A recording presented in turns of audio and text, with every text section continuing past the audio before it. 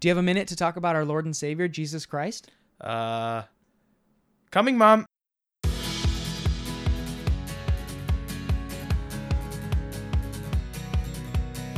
Welcome to Sinner's Take, another Catholic Guys podcast of which we are the worst. I am Eddie. And I'm Alec. So today we are doing something a little bit different. This is kind of like a segment we've been talking about doing where we don't really have a name for it. Think Tank or Sinner's One Take or whatever you want. It's basically the idea that we have a topic that doesn't really have like a definitive answer. A lot of our topics, we're very confident in what we have to say because we value our opinions so much. And this is kind of like there's some gray area in here we're trying to navigate. And so it's kind of just going to be a discussion of bouncing ideas off of each other and seeing what comes up. If any of you guys are listening and have thoughts on this, go ahead and you could email us. You could message us on Instagram or Twitter or whatever it is that you want. But I would love to hear your guys' thoughts on any of this because this is, I think, a very pressing issue that we have as people who are practicing in the faith, and it's a difficult one to tackle. So we're just going to kind of wrestle with it for a little bit. And it really varies so much case to case. And the title gives away, we're going to talk about evangelization, where your specific relationship with that person varies so much. So we can talk about generalities, and there is a lot of ground that we can cover for that. But again, there's not a one-size-fits-all for it, so we're just going to kind of talk about our experience in general, things that we have found to be consistent. Our comments, questions, and concerns. So yeah, we're going to be talking about evangelization and the whole idea. I mean, it's very important. Actually, it's almost like we should have done an episode on leading with love because I know that's on our episode list to do before we did this one but obviously the importance of leading with love whenever you're expressing the gospel. But there is that kind of weird area where it's how much leading with love is ineffective. When are you starting to enable their bad behaviors? You don't want to just go to a bar, stand up on the bar table and go, hey, would you have a second to talk about our Lord and Savior Jesus Christ? But at the same time, you don't want to just be condoning bad behavior. So when do you need to cross that line from love to formation, or is there a clear-cut line? We don't know. My first thought is about we're going to define love as willing the good of the other. So it is an act of the will. So we can say that the way we're talking about leading with love is how it's used colloquially, where it's a little more fluffy and sweet and not necessarily the exact Catholic definition that we use, because you could argue that not enabling someone might not be the fluffy definition of love, but it is still willing their good. Yeah, let's just get it out of the way right now. The G.K. Chesterton quote for the episode. Check that box. Check that box. It's where he's in. I believe it's in Orthodoxy as well, where he talks about the friendship of an acquaintance or a friend versus the love of a spouse, and he says a person's friends. He might use the word acquaintance. I don't really remember. He says, like, a person's friend or acquaintance likes you for who you are, while your spouse loves you and never stops trying to change you. The idea that, like, it's always the desire to... Have I said this in a previous episode? I don't think so. Oh, I just said I know it. we've talked about it. I just gave a talk at faculty staff retreat, and I used this quote. So, but yeah, that's the idea. Double dipping. Yeah, and it was less than a week ago, so twice in the same week. The idea that if you love something, you want to change them. So enabling is not necessarily And we loving. could use change. We could substitute that with grow or change. Encourage. Develop. I think there's a foster. connotation with change where typically when we talk about a relationship, that's a major bone of contention. Do people really change? And then are we trying to change people, or are we loving them? Is why I made that comment. I'm not saying you can change him because people don't really change. I'm just saying that love, of course, is powerful and strange. Whoa. Did you just write that? That's from Frozen, if any of you guys were unaware. Good. Credit to them. Credit to them. No sponsor. So, yeah, what about so Alec, as you were kind of away from the faith for a little while. What was your experience with this? Yeah, I love that we're never going to do an actual episode on it, but I'm going to keep alluding to it and saying that we'll do a full episode because on. the real story just doesn't live up to the hype. Yeah. You know, it's been Too how did much hype. Alec become Catholic? It's if you ever actually do an episode, it's gonna be It's just gonna be a letdown. yeah. Well, so for me, I went as I was transferring from community college to a 4-year. I, in between, went to Germany to go try and play soccer.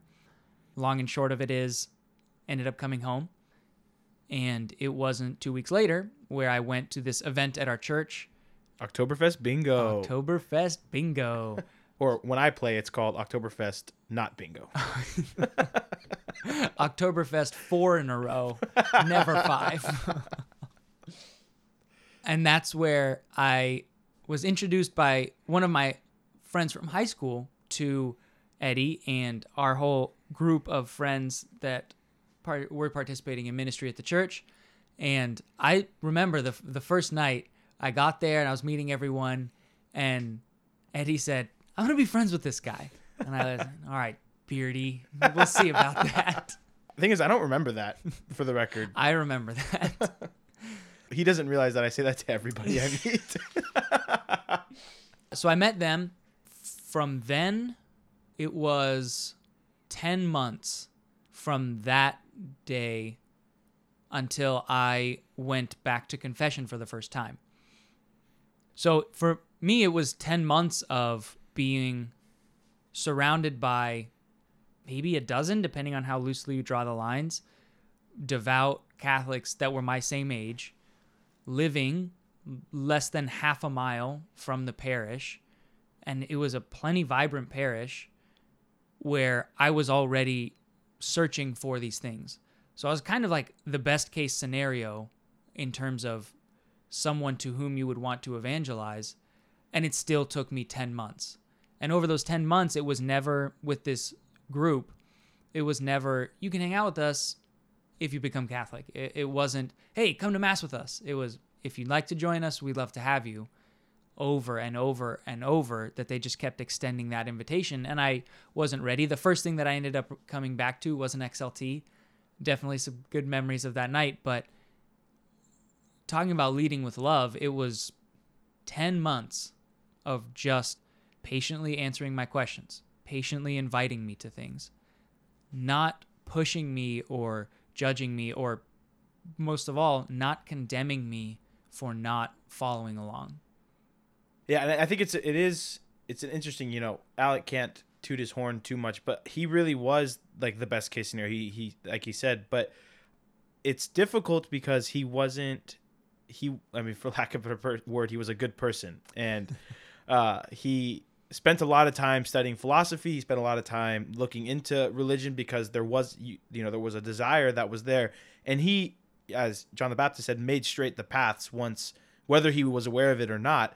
So it's difficult because we weren't really correcting too many bad behaviors. And that's, again, not what it's about. It sounds so like robotic like that. It's like, all right, now we got to correct this bad behavior or whatever it is. And we got to put the blocks together so that he becomes whatever. That's not, obviously that's not the way it is. But it wasn't like he was going out and getting drunk every night and, sleeping around and struggling with everyone struggles with real sin, but so it was major lifestyle. Yeah.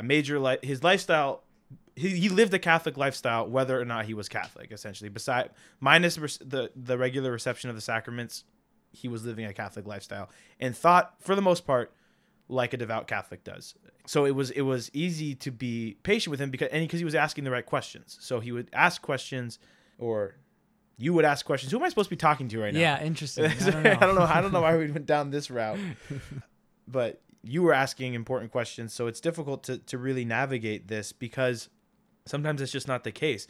If Alec showed up to hang out with me and my friends and he was doing things that I did not necessarily agree with, would our conversations have been different? Would we had been friends? I'm trying to think of like what's just like ridiculous. And like if he showed up high on cocaine every single time he came to hang out with us, I probably would not have approached things the same way. And now obviously we can, and that's an obvious case. And so we're kind of, that's like, there's the two extremes, but there's a whole lot of gray space in between that where what do you do and how do you approach that? The other thing is it is also about from whom the information is coming, because I could have heard all the same things that Eddie and everyone else was saying, but if I was hearing it from, maybe if it was someone older or someone I didn't know or someone with whom I wasn't also sharing in community with, it might not have come across the same. So really evaluating, how can I connect with this person? And that's why when we talk about, I was just today, so we went to one of our priests went to Disneyland. So I went with him, showed him around a little bit, and we were talking as we walked in about, there's a Jehovah's Witness table as you walk in. Yeah, how do we get a Sinner's Take table out there? That's what I'm thinking. But that's what we were talking about. How much good is done just sitting there, because it is available for people to come to, and then also going and knocking on doors. What kind of relationship do you have with the person who knocks on your door? And what are you really receptive to from someone just showing up to your door? Yeah, honestly, I would love to see. I mean, I have a lot of respect for how, I don't know enough about the inner workings of the Mormon church, but at least in the fact that everybody is required to do 2 years of mission. And I think about all the time, like how amazing the Catholic faith would be if we could, with the resources that we have, and like you could do mission in any type, hospital, nursing home, school, orphanage, whatever you want. We have them in every country. So there would be options ever, and with the amount of Catholics, and it would obviously people come back on fire for their faith. But I'd be interested to see how successful. I want to see numbers of how many people who are not, the doors are knocked on, do eventually find their way to the Mormon faith or the Jehovah's Witness faith. And what would it be like if Catholics did that? And it's tough because, I mean, at least from circumstantial, all the people who I know who have converted to Mormonism, it's usually been through marriage, where they found a Mormon spouse and married them and became Mormon. I personally know, and I know several Mormons, but I personally know none who converted to the faith for a reason that was, not saying they converted because of marriage, but did not also marry a Mormon, if that makes sense. Like converted while they were single and stayed Mormon. And I don't know how to navigate that but I'd be interested to see the actual numbers of how many, if you do a 2-year mission knocking on doors, how many people do you get to become Mormon? First thought is one of two things. Either it does work, whether or not we're hearing about it, or it's for the purpose, like you're saying, people come back on fire for their faith. Yeah. It's for the purpose of those going and knocking and not the people who are opening the doors. Yeah. My thought is it could also be like those Chevy commercials. And see, they made it onto our podcast, son of a gun. Yeah. But everyone with whom I've spoken about those commercials hates them. And they love to say, I will never buy a Chevy because of those commercials. Real people, not actors, sure. But it must be working, or else it wouldn't be going on this long. Mm-hmm. And there's also, I remember learning about in one of my psych classes, it's called the mere exposure effect. The more you're exposed to something, the higher your opinion is of it, to put it in one sentence. So you might be annoyed by those commercials, but it does still have an effect on your opinion of that brand. So it might be the same for going and knocking on doors. Being exposed to it so much is still better than not knowing what it is. Even if nobody converts, I still have tremendous respect for the fact that they do it. And there's fruit that comes from it, even if it is just the fruit of the people who are coming back. Don't want to take anything away from them. I would just be interested to see the actual numbers of it so we could figure it out. And I highly doubt that those are out there. It does matter who it's coming from. And I think another important thing too is, because we got to look at the life of Jesus obviously when we're thinking of these things, because we talk about leading with love, and like you said, we mean that in a colloquial way, leading with kindness almost, which is very important. Jesus leads with kindness when he talks to people. It's usually, he's very to the point and very challenging, but he's not like a jerk about it. Except for when he's talking to the Pharisees in the end of the Gospel of Matthew, where he just rips them for 3 chapters. And it's honestly, if you haven't actually sat, because you hear them all the time broken up, but we're doing the Bible in a year right now, and I remember just for 6 days in a row, it was just Jesus just ripping into the Pharisees of one after another. Boom, and roasted. Yeah, it really is what it felt like. For you are wrong because you are ignorant and you know not the power of God. Boom, roasted. But Jesus doesn't lead with love for like a really long time. Like you said, Alec, you took 10 months. Jesus would have been out of there. You know, like because he leads with kindness and then gives them the truth. But again, he was on a time crunch, True. You could say. But he like gives them and he lets people walk away. As he lets the young man turn away sad. We don't know. There is, you know, some people believe by lowercase t tradition that that young man, the young rich man who turned away sad, eventually did come to the faith because of the seed that Jesus planted. So it's difficult because we kind of stretch that out really long for us. We'll be like, I'll lead with love for 2 years. And sometimes that can kind of transition into I'm just kind of being a coward because I don't want to have the conversation with somebody. And so where do we draw that line? It's hard to tell someone that they're wrong. Yeah. And on what authority do I think that I'm right? It's on an authority that they might not believe in. So what am I standing on? And that's a hard gap to bridge. Yeah. And that's the whole model of discipleship is Jesus says, go out in pairs of two. And if you say what you got to say to them, and if they say no, leave, shake the dust off your sandals and move on to the next place. Yeah. And that's getting into, we propose, we don't impose. Yeah. It's not like the disciples say like, well, I got to stick around for years to make sure that this person preaches the God or accepts the gospel. Because there's some people who like, it just isn't going to happen with, you know, there's people who just don't have the spiritual awareness or they're just not open to it. They have walls up in their heart that they, no matter what you throw at them, and we almost kind of put the pressure on ourselves and not in like a bad way. No, definitely in a bad way. We put the pressure on ourselves, not in like I don't want to let God down. It's, I want to be good at this. I want to win. Yeah. We put the pressure on ourselves to win, not to disappoint God. Mm-hmm. We say like, if I had recommended the right book, or if I had said this thing instead of that thing, or if as if it's in our power. Yeah. And which obviously we know is a problem because people, like I said, people turned away from Jesus sad. People are going to turn away from you sad and me sad. Me sad. And what is the right thing to do in these situations?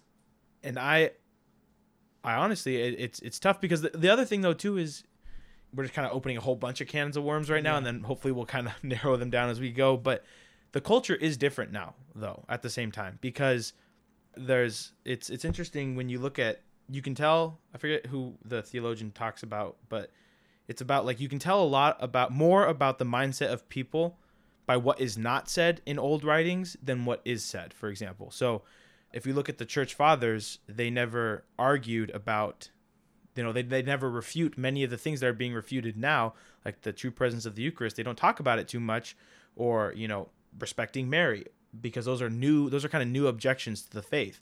Everyone just kind of accepted that. There isn't a whole lot of church fathers that talk about the proofs of God's existence like Aquinas does, but his 5 proofs are very short. Like he barely talks about them because he didn't need to prove that God existed because people believed that God existed. And that's not really the case anymore. So whereas it wasn't that hard of a jump to say, like, if you believe in God and are practicing some sort of faith, like in the ancient times, and you have a good understanding of sin in that, you know, we need to turn from sinful ways in one way or another, it's easy to open that door and say, like, you should consider this right off the bat, and they'd be more open to hearing it. But if I approach somebody and say, like, you are a sinful way, you live in sinful ways, and they don't believe in sin, they will immediately dismiss you. So I do think there has to be a difference, right? There has to be, I don't know. Do you think that by that kind of thought process, it's easier for someone who is, let's say, a Protestant to become a Catholic versus someone who is an atheist? I think statistically probably not, right? I mean, just like I feel, because once you get culture into it and family situations, and it's really hard to, like, especially with some people who are Protestant, like who are converts from being Protestant to Catholic, a lot of times their families are not on board and they have to cut ties with families, they have to cut ties with friends, and a lot of people just don't do it. If we could remove that, would you think, though, the idea that you believe not only just in a God, but in a Christian God, would it be an easier jump, you think? Or is it almost easier to come from a blank slate rather than erasing or modifying what you already have? Probably easier. I imagine, I don't even know though. And the other thing too is we're not really even necessarily talking about converting to Catholicism. We're really talking about, I think in this context, more so like sinful ways, turning from those, or like not believing in God or believing in God. So that's tough. One of the interesting things is the similarities with rehab. People who are recovering from addictions. We should do a whole episode on that, because there really is a lot, and it is so God focused. And the idea that the people who have successfully gone through rehab will talk about, the idea you can lead a horse to water, so to speak, but you can't make it drink. People have to want it. And that's why so many people go through rehab 4, 5 times, however many it takes, where it's not that the first time they were in rehab, people were not helping them properly, but they might have same process. Yeah, they weren't in a place to accept it. And that it is steps at a time, where things like in Alcoholics Anonymous, you have to humble yourself before you can really get going. So you get in a group, you get in a meeting, and before you can accept that capital G God is in charge and you're not, I'm trying to, really simplify it. If you can't get there, one of the things that the group tries to do is see if you will believe in the acronym GOD, the group of drunks around you who have gone through it before and are telling you from their experience and things. So just to see if you can let go of you being in charge, even just a small step of trusting the people around you who have gone through it. And then after that, seeing if you can be exposed to the fruits of following these ways. And then you can start to try and take bigger bites of what's really going on. And I think the same thing in the faith, where you can lead with love and lead with the smaller things that are a little more palatable, I guess, so to speak. Because if you're leading with someone, telling them, like you're saying, telling them they're living a sinful life, if they acknowledge that, it places demands on them. Now I have to stop doing this thing that I love doing. I have to start doing these things that, as of right now, I don't want to do. So that is going to be just ideologically less appealing than showing this is what a joyful life looks like. Are you interested? And they might not be. But I think that's what you're saying. At that point, not belaboring it and saying, okay, I've planted this seed. And I like to even just keep it written down, the last conversations that I've had with people about the faith, so that if it ever comes up again, I kind of know where we left off and I know where they're at, so that we can pick it up and keep moving. Because that, I think, is a lot of, there's only so much getting in physical shape. You're not going to train to run a marathon in a day. It's going to take a long time and a lot of discrete, as in separate, occasions of making progress. There's a lot there. Even just, we should do an episode on just like the recovery process and how similar it is to really the spiritual life. And I think, like you said, there comes a point where you have to want it. I think that's why there's so much emphasis on the faith. Like if someone says no, like move on to the next person, because the idea being, especially for the early church where they don't have time or resources to invest 100% in each person. But if they're not open to it in any way, you're better off leaving and letting them work through these issues, because even your presence there might make it worse. Like it might just build up the wall. Like your persistence in the matter might turn them off to it more.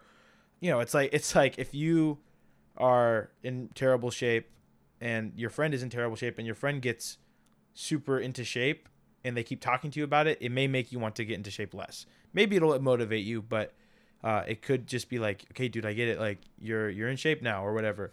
So there has to be that desire in you. And this is the big thing, is this, there's a huge pride piece here in evangelization, where we want to play the savior of everybody else. And obviously we know that we are not saviors. God alone is the savior. Christ alone died for everybody. And he is the one who converts people. We may be his instrument. And sometimes it's better in the case where maybe it's better for them if they don't convert right now. We don't know. Obviously it'd be great if they did, or convert away from their ways. But maybe God has something more. Like maybe if in this moment they say yes to you, it's going to mean that they fall away for some other reason. Maybe their heart will say yes for the wrong reason. Maybe the person thinks you're cute and they're just saying yes, and they go down and their whole faith is founded on this. I said yes because I thought this guy was cute, and then you guys aren't friends anymore, or the relationship doesn't work out, and then they fall away again. We don't know those kinds of things. And so, yeah, you may have to turn away from them and let them go, but it's not like they're going to hell now. Yeah, it's not abandoning them. Mm-hmm. It's understanding that they're not in a place to accept it, but still being around the corner, so to speak, where if they ask some kind of searching question, or if you can be that face of God in their life, you're still there for it. You're just not being so pushy, I guess. And this is, I think, the big thing for me is, what's the most effective way to evangelize? It has to be lifestyle. It's the life that you live is attractive to others through the friendships that you have, through the confidence that you have in salvation, because that changes your attitude towards things. The way that you talk to waitresses and waiters, the way that you interact with strangers, the way that you love each other, the way that you're at dinner with each other and you guys laugh and have a good time. How you deal with difficult times. Especially how you deal with difficult times. That will be what's attractive, and they'll want to know how you got to that point. And there's the easy way in. But if you're not living an attractive lifestyle, like if your friendships are shallow, if you don't live joy in your heart, then why would anybody ever, especially when they don't even believe in God? Like I said, this is why this time period is a little bit different than I think any time period before, because we have so many people who are denying the existence of God. Why would they follow God if when they see the fruits that it produces and it's not more joy? Because I know plenty of people who are secular who have no faith, who are way more welcoming than some of the people I do recognize in the faith. So they're like, I feel like I'm a better person than this person, so why would I do what they are doing? Yeah, so much of it is motivated by what am I getting out of it? And so if I already think that I'm better, why would I go do something that's going to demand something of me? Yeah. So where does that leave us, though? Well, I have a thought on getting through to certain people. Some people, it's going to make sense in their head, but not in their heart. Some it's going to make sense in their heart and not in their head. Some maybe neither, some maybe both, but they still just can't get there. But the way you're presenting it might not be the way that they need to hear it.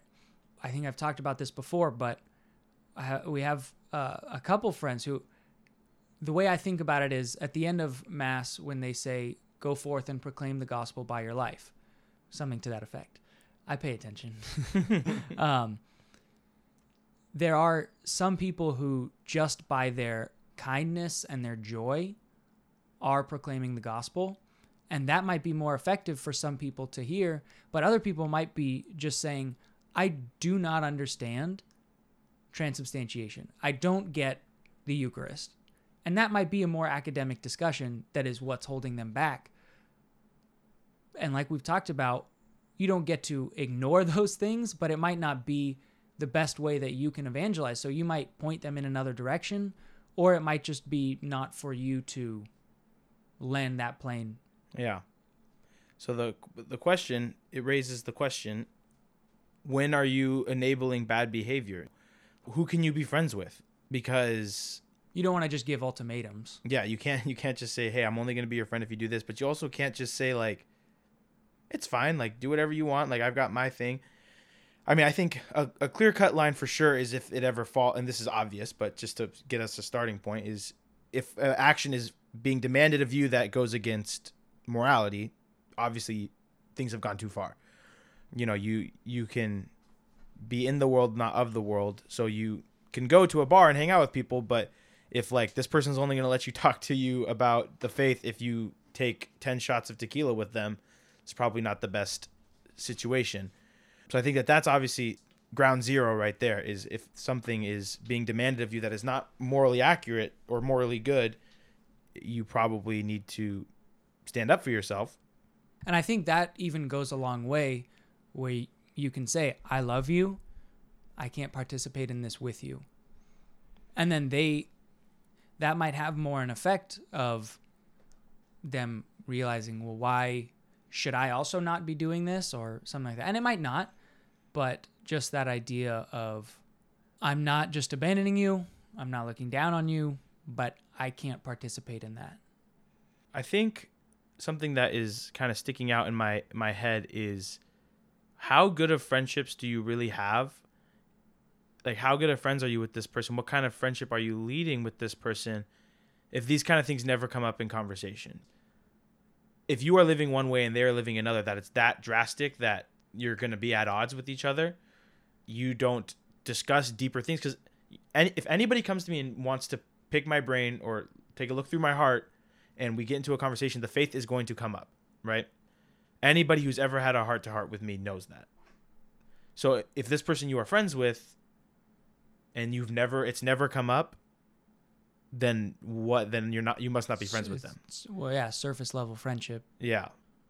So I feel like in the friendships, at least it is, you build that relationship, but then when the time comes, I do think there is a necessity to stand your ground and to be not cowardly. This is, this is like a super harsh word sometimes, but I do think if, you're worried about like, oh, I don't want to turn them off to it.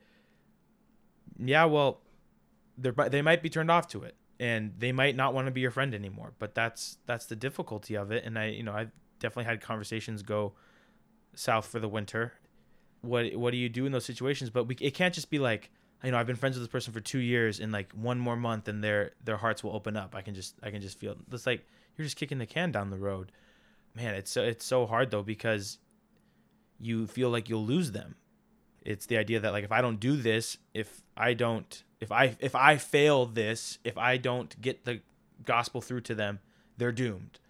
And that's a prideful mentality, and it's not a correct mentality. And we can never underestimate the power of just simple prayer for somebody. But we don't want to be cowards in the faith.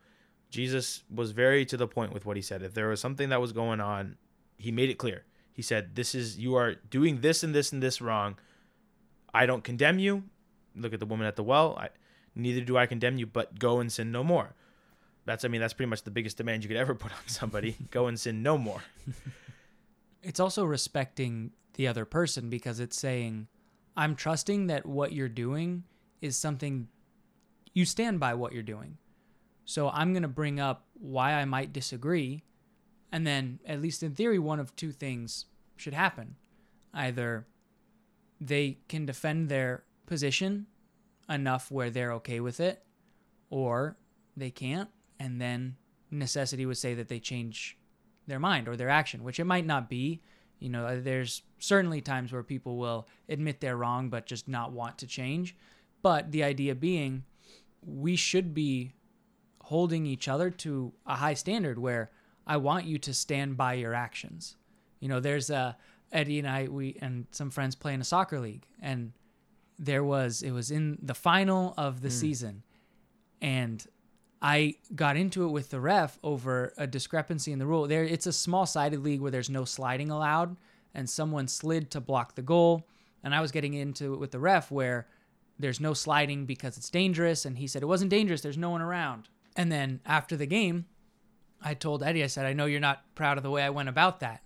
He said, yeah, you weren't going about that respectfully. I knew, and it was like in that moment where I was talking to the ref, there was a part of me that was like, this isn't the best way to go about it. And I could hear Eddie. I was like, I know he's going to talk to me later.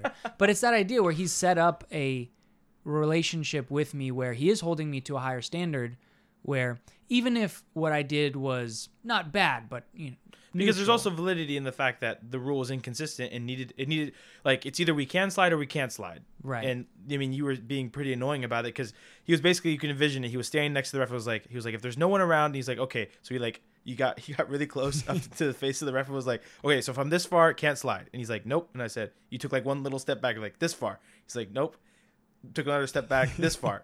And it wasn't wrong. It was a correct. And the thing is, the problem is either you can slide or you can't slide. And it was in the final of a game, and the guy stopped the goal by sliding. There were players around, not super close. It wasn't in immediate danger, but like, where do you draw the line if not? So, that's, no one really cares about this part of the conversation, so we could probably leave it. The point being that there was definitely truth in what he was saying, And you want to hold the ref accountable to that too, you know? Right. But to really circle back, the idea that we want to keep our friends acting in the best way possible, and we want to stand by our actions as something of which we're proud. I talk about this, and this is, a bit of a tangent, but when I'm coaching, I do not like when players refer to it as snitching, or, I'm never going to tell on my brothers. No, if they're doing something wrong, Then you're not their brothers. yeah. If they're doing something wrong, they should be held accountable. And so it's stuff like that where if someone misses practice and tells me he's sick, and then his teammate tells me actually he was out, he just skipped practice to go hang out with the girl, that's a problem. Or he skipped practice to go and smoke weed, that's a problem. His priorities aren't... Go to practice and smoke weed. Thank you. But the idea that if we're proud of our actions, we don't have to lie about them. And if something we're doing is causing us to lie, we should probably reevaluate that. So holding each other to a standard of being better. Yeah, because this is obvious. Like, if you don't do that in those little situations, like if you think that this guy is your best friend, you call him your brother, and you're not going to say that he's skipping practice for a dumb reason, for a bad reason. What are you going to do when he cheats on his wife? Like, they say, I'll never tell my brother. I was like, really, you're going to tell me that, you wouldn't say something if he was cheating on his wife? No, never. It's like, what if he murdered somebody? What if he murdered your sister? You wouldn't go and tell the police? What if he murdered your wife? What if, these sins can get darker and darker and darker until at some point they're probably going to say, yeah, I would tell on them. I was like, okay, why? Because you want there's justice piece, and you want him to be better than he is. So you need to do it all the time, because you can't just flip the switch that's one of the greatest fallacies of, I think, our generation, is we think that, everybody always thinks that they're better than where they're at in life. They think, if I use the example with like soccer coaches, like all my problem with club soccer in America is every club soccer coach thinks they're better than the job that they have. Yeah. And they're like, oh, if I coach that team, like I'd be best. Like, well, I see the way you run your practices right now, and it's terrible. So you're not going to, but then, and that's just the way it is. Everyone thinks that, like, they're saving it for, when it counts. Yeah. And that's ridiculous. Run your practices with a recreational soccer team well, and then you'll run your practices well with really good soccer players.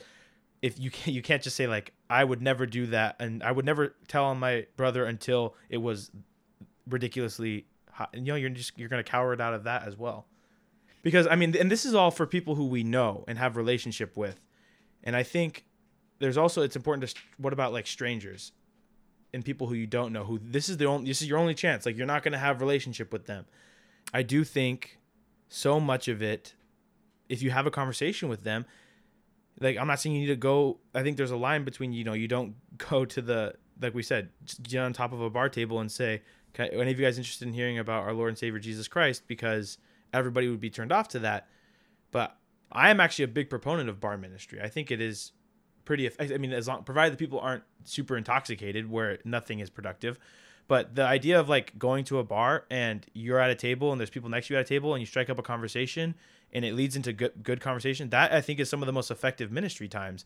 And I think more people should go to bars with the intention of bar ministry. But I know that that's always kind of on the table for me when I go to bars, and there's sometimes where it's like, I don't really want to do anything today, but I have an easy in working at a Catholic school, being a minister, when someone says, because the first thing people ask, what do you do for work? And it's like, all right, we're getting into it then, because there's no other way to go from here. It's you asked. So, and it's more difficult for people who don't have jobs in the faith. But I think, and I guess the question that always comes is like, should you steer the conversation into it or out of it, or just kind of let it be the flow? And I think we should be steering the conversation into it with people we don't know. I'm just thinking about, and I think I've mentioned it before, Kevin Hart thing, yeah. When he says, you ever meet someone who just can't stop talking about Jesus? You say, oh, good morning. They say, it is a good morning because Jesus woke us up. I love him. Do you? Yeah. And you don't have to be like that. Yeah, it definitely... that would not work. But you can bleed into it. I think that, and if it doesn't work out, it doesn't work out. And people will oftentimes completely reject what you have to say. And everyone always says, like, people just are so turned off to the idea. In my experience, more often I'm not saying it doesn't happen, but more often than not, people are open to talking about it because they care about these things. We care about them naturally. So if you're at a bar, not necessarily at a bar, I just think it's, the most common place where people talk to each other in today's society, but anywhere, you're playing in an adult sports league or whatever it is, you hold each other accountable. And like when it's a stranger even too, it's almost you need to lean more into it because you don't have the chance to do. I know that there's guys on our adult soccer team who on our own team, I've gotten into it several times with the way that they behave to the refs, to the other teams. And I'm not really invested in the relationship where it's like, if they get mad at me, like whatever. But that's been pretty fruitful in the past. There was a guy who was playing, he's not on the team anymore, because we came in later in the season and he like left, we only played like 2 games with each other, and we really got into it, over something. And he made a comment about like who even are you or something like that, and immediately starts to insulting like the ability of the soccer and not the actual argument. But then we had like a very kind of brief discussion about it, and then there was a moment as the game ended where like we were taking our cleats off and everything, and he just walked up and he's like, he didn't even say anything. It wasn't like a I'm sorry, you're right. He just like looked at me, he like gave me one of those guy high fives where it's like the and he's just like, but I could see it in his eyes. He was like, he was saying I was right, and we were moving past it, and it was like, we're good, So I don't know. It's where, because we don't want to be cowards. We really, because, and the fact of the matter is none of us evangelize as much as we should. I think that's really important to say, because if you're saying like, oh, I'm just trying to lead with love, but if you're never having conversations with strangers about the faith, you're not living the faith right, I would say. Yeah, if the most important thing in your life never comes up, is it really the most important thing in your life? I'm thinking about, so I recently went to Boston to visit family, and so I went to a parish there, very old parish, old school priest, and my mom came with me, and she said, this is the kind of priest that I'm used to, because it was like an old Italian, strong in his ways, saying so loud kind of a priest. And his, the guy where while he's preparing the gifts and our responses to be amen, went, amen. He couldn't really hear it. And he stopped and put his hand up to his ear to hear us louder, because he was like, I need you guys participating. In his homily, he was talking about being confident Catholics. And actually, he gave me an essay from his spiritual director, which is somewhere around here. I haven't finished going through it yet, but he was. Let the record show Alec is currently looking around his room. But he talks about, what was his example? Some priest, I think it was, who was saying he's so confident that the Earth was 10,000 years old that when scientists, every time they argue with me that it was created billions of years ago, I'm taking another 1,000 off. And not that that's seriously his position, but just the idea of be firm in your belief and don't apologize for your belief. Not that you have to force it on other people, but to be confident. And that's what he was calling for when he was saying, as we go around, and he touched on a couple political issues and things that are happening in that community. He said the world needs more confident Catholics. And I thought that was a good message, and it came so strong. Like, you could tell that his beliefs were hard fought, and he was passionate about it. So if we really just kind of, I think we're starting to wrap it up. They're giving me the red signal. Lead with that kindness. And, like I said, right, Alec rightly brought up at the very beginning, love is to will the good of the other. So if you really want to love this person, you have to will their good. So it's how do you go about doing that? And it's in the way, I think when they say lead with kindness and lead with love, what's really the emphasis, it's kind of fallen away from this, but I think it's what it's intended is you have to lead with kindness and compassion. And it's very important the way that you talk about these things, using the correct words, not going so strong out the gate to just be insulting to the person, because people believe the things they believe for a reason. Yeah, you don't want to just tell them they're dumb. Yeah, you can't just go out and say that you're dumb. And like, obviously I'm not saying that you people who are listening that are like actually going out and saying like, you're so dumb, but like in so many words, you can come across saying that you don't respect them. I know plenty of people who actively avoid the faith because of a bad experience with a Catholic who was negative to them and they just recoiled from it.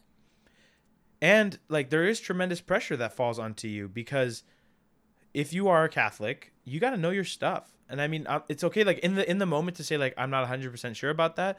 You could ask them to exchange numbers and get back to them about it, or you can send a quick email to Sinner's Take and we'll get back to them. Whatever it is, but to know to not make a fool of yourself, or like you said, the average person is going to take if they don't know any Catholics and they don't practice the faith, or even any Christians or anybody who's living the virtuous life, and they see that you say you're a self-proclaimed Christian and they see you behaving in a certain way, they're going to associate that with Christianity. They're not going to like, or if you say to them that, oh, the Catholic Church, oh, they totally think abortion is okay. Or you know what, like, don't worry, like the church is coming around to against traditional marriage or whatever it is. They're going to take what you say at face value. Nobody who you meet at a bar who has been away from the faith or has never been a part of the faith is going to like be like, that doesn't seem right. Let me Google search that and look into what they're really saying. They're going to hold on to that for years, and they're going to say like, and they might even forget the conversation that you had, but they'll remember that memory. They'll remember, oh, Catholics do think abortion is okay. And they might not remember you, but they will remember that like, and honestly, and this is actually another thing we learned in psychology where like, I forget what the title of it is, where you remember what it was, like what the thing was, and that will grow as the memory of the person diminishes. So, and it goes for good and bad things. So for example, if someone who you don't respect said something that was like very good, you will remember that good thing more and you'll forget the person who said it to you. Or if you remember, like, for example, in this, Catholics think abortion is okay one, they might see you and they'll be like, this person doesn't really know what they're talking about. So they'll remember Catholics think that abortion is okay. And as they forget the interaction that they had with you at the bar, they'll hold on to that memory and they'll start to elevate it. And they'll say like, Catholics really do think that abortion is okay. If that makes sense. Does that make sense? It did make sense. So there is pressure in that regard to know our stuff and to take it seriously. Yeah, take it seriously. And like I said, lead with kindness, lead with love. And when the situation comes to it, talk about it. Because even with Alec, like, yes, we were patient with him. We never put any demands on him, but I never watered anything down. I never said like, if I disagreed with something, I told you, and we went back and forth on some things for a while, but it was all, the conversation was out of love. And you can be sitting with somebody, at a coffee shop or a bar or at a sports game or whatever, and you can have the conversation with like, I remember when I was younger working at a summer camp, one of the volunteers who was specifically struggling with the church's approach to same-sex attraction. And they were super angry. Like, they're just like, why does the church think this way? And we were sitting next to each other on the bus back from the beach. And I just stopped and I said, before we go forward with this conversation, I need you to understand that everything that the church believes is because we love them and we want what's best for them. And that right there flipped the whole conversation on its head, where, and that, again, that won't even work for all people, but it can work for some people because they never even heard it phrased that way. Put demands on people because we love them and we expect nothing but excellence, not like in a shallow way, but excellence in a spiritual way. So yeah, I think I want to circle back to that line that none of us evangelize as much as we should. And if you've never talked to a stranger about the faith, like if you go a whole year without talking to anyone, if you go a couple months without talking to a stranger about the faith, you're probably not living the faith correctly. And then the third thing that I think really stood out for me from this is make sure that you're living an attractive lifestyle. If it's your friendships, make sure you're living good friendships. Have intentional conversations with people because those doors will naturally open themselves up. Maybe they open and immediately shut because the person doesn't want to hear it, but the conversations will arise. Like, people say like, oh, what's the part of The Office where he's calling all of his, Michael's calling all of his former lovers, and has to tell them that he thinks he has herpes. And he's like, it didn't come up organically. Of course it didn't come up organically. And people were like, I'm just waiting for the right moment. Like, keep waiting then. You may, or push the conversation to a deeper level, not just about anything. Like I said, if you're living the faith the way you should, it should not be more than a stone's throw away to get to the faith in any aspect of your life. Work, sports, academics, it all should be right around there. Thought I'm having that I wish I would have mentioned earlier, but is that not everyone engages in this conversation in good faith. For example, I think it's my dad's cousin who came to our house, and I was leaving for mass, and he was asking, "Oh, so how often do you eat the cracker?" Antagonistic. Yeah, and so I said, "What?" And he said, we have the symbol of Jesus' body and blood about once a month, but Catholics, you have the cracker and juice every week, right? And so it's in that moment where, and actually my dad came up and defended it, which was a wonderful thing, but to recognize when someone isn't engaging in good faith, and to, like you're saying, to not be cowardly and say, we can have a discussion about this, but it doesn't seem like you are interested in having this in a proper and fruitful way, where you're starting it off by insulting. We can have the conversation. I would love that, but not on these terms. Yeah. What is it? Not throwing good effort after bad. What's that phrase? I have no idea. Not throwing good money after bad money. I don't know. Oh, yeah. Something like that. Yeah. And I am super dumb. I didn't bring this up earlier. Same thing. I wish I had brought this up earlier. Is we have we do apologetics with our students every Thursday, every day on Thursday, on Thursdays. And the first thing I say every single time we meet for it, every day that starts with Thurs. we always first thing I say is, we are not in the business of winning arguments. We are in the business of saving souls. It's so easy, especially in today's political culture. Everything is so-and-so destroys so-and-so in news report, or blah, blah, blah. Watch so-and-so annihilate, blah, blah, or tears down these arguments or whatever. And it's terrible. It's not productive. And then everybody spouts about, like, it's all about conversation. And then it's like, all their videos are like, destroys opponent's viewpoint. Like, we're in the business of saving souls, not the business of winning arguments. So if you see that somebody is like trying to steer into an argument, steer away from it, back away from it, whatever it is, because like I said, is if they egg you on and you snap at them, they're going to hold on to that. And that'll be what they remember about the faith. I guess if there's anything to close with, is just be bold. Like that priest from Boston said, be confident, be well informed, spend some time to like learn these things, and then, like we said, be loving in every sense of the word. That be kind, but will the good of the other people. We need to evangelize more than you are, for sure. And if you have a specific instance that is come to mind for you, because like I said, it does come case by case. Like there's times where you shouldn't be friends with somebody. Well, here I go, circling back, landing the plane and taking it right off. Basically, like, it's different for every single circumstance. And if you're having trouble navigating it, we'd love to hear from you. Talk to a priest that you trust. Talk to plenty of people out there. But you could always email us or reach out to us, and we would love to do our best to say what we would do in this situation, or point you in the best direction that we know how. We're all in this together. And there's a quote I've mentioned before where you are not obligated to complete the work, but neither are you free to abandon it. Do your best, but remember, it's not up to you. Yeah, you are no one's savior. That's all I got. All right. So this has been Sinners One Take, Sinners Think Tank. That's all. Sinners, we talk a lot. We talk a lot and don't go anywhere. One of our longest episodes that no definitive statements were made. Anyway, you will hear us in the next one. Bye.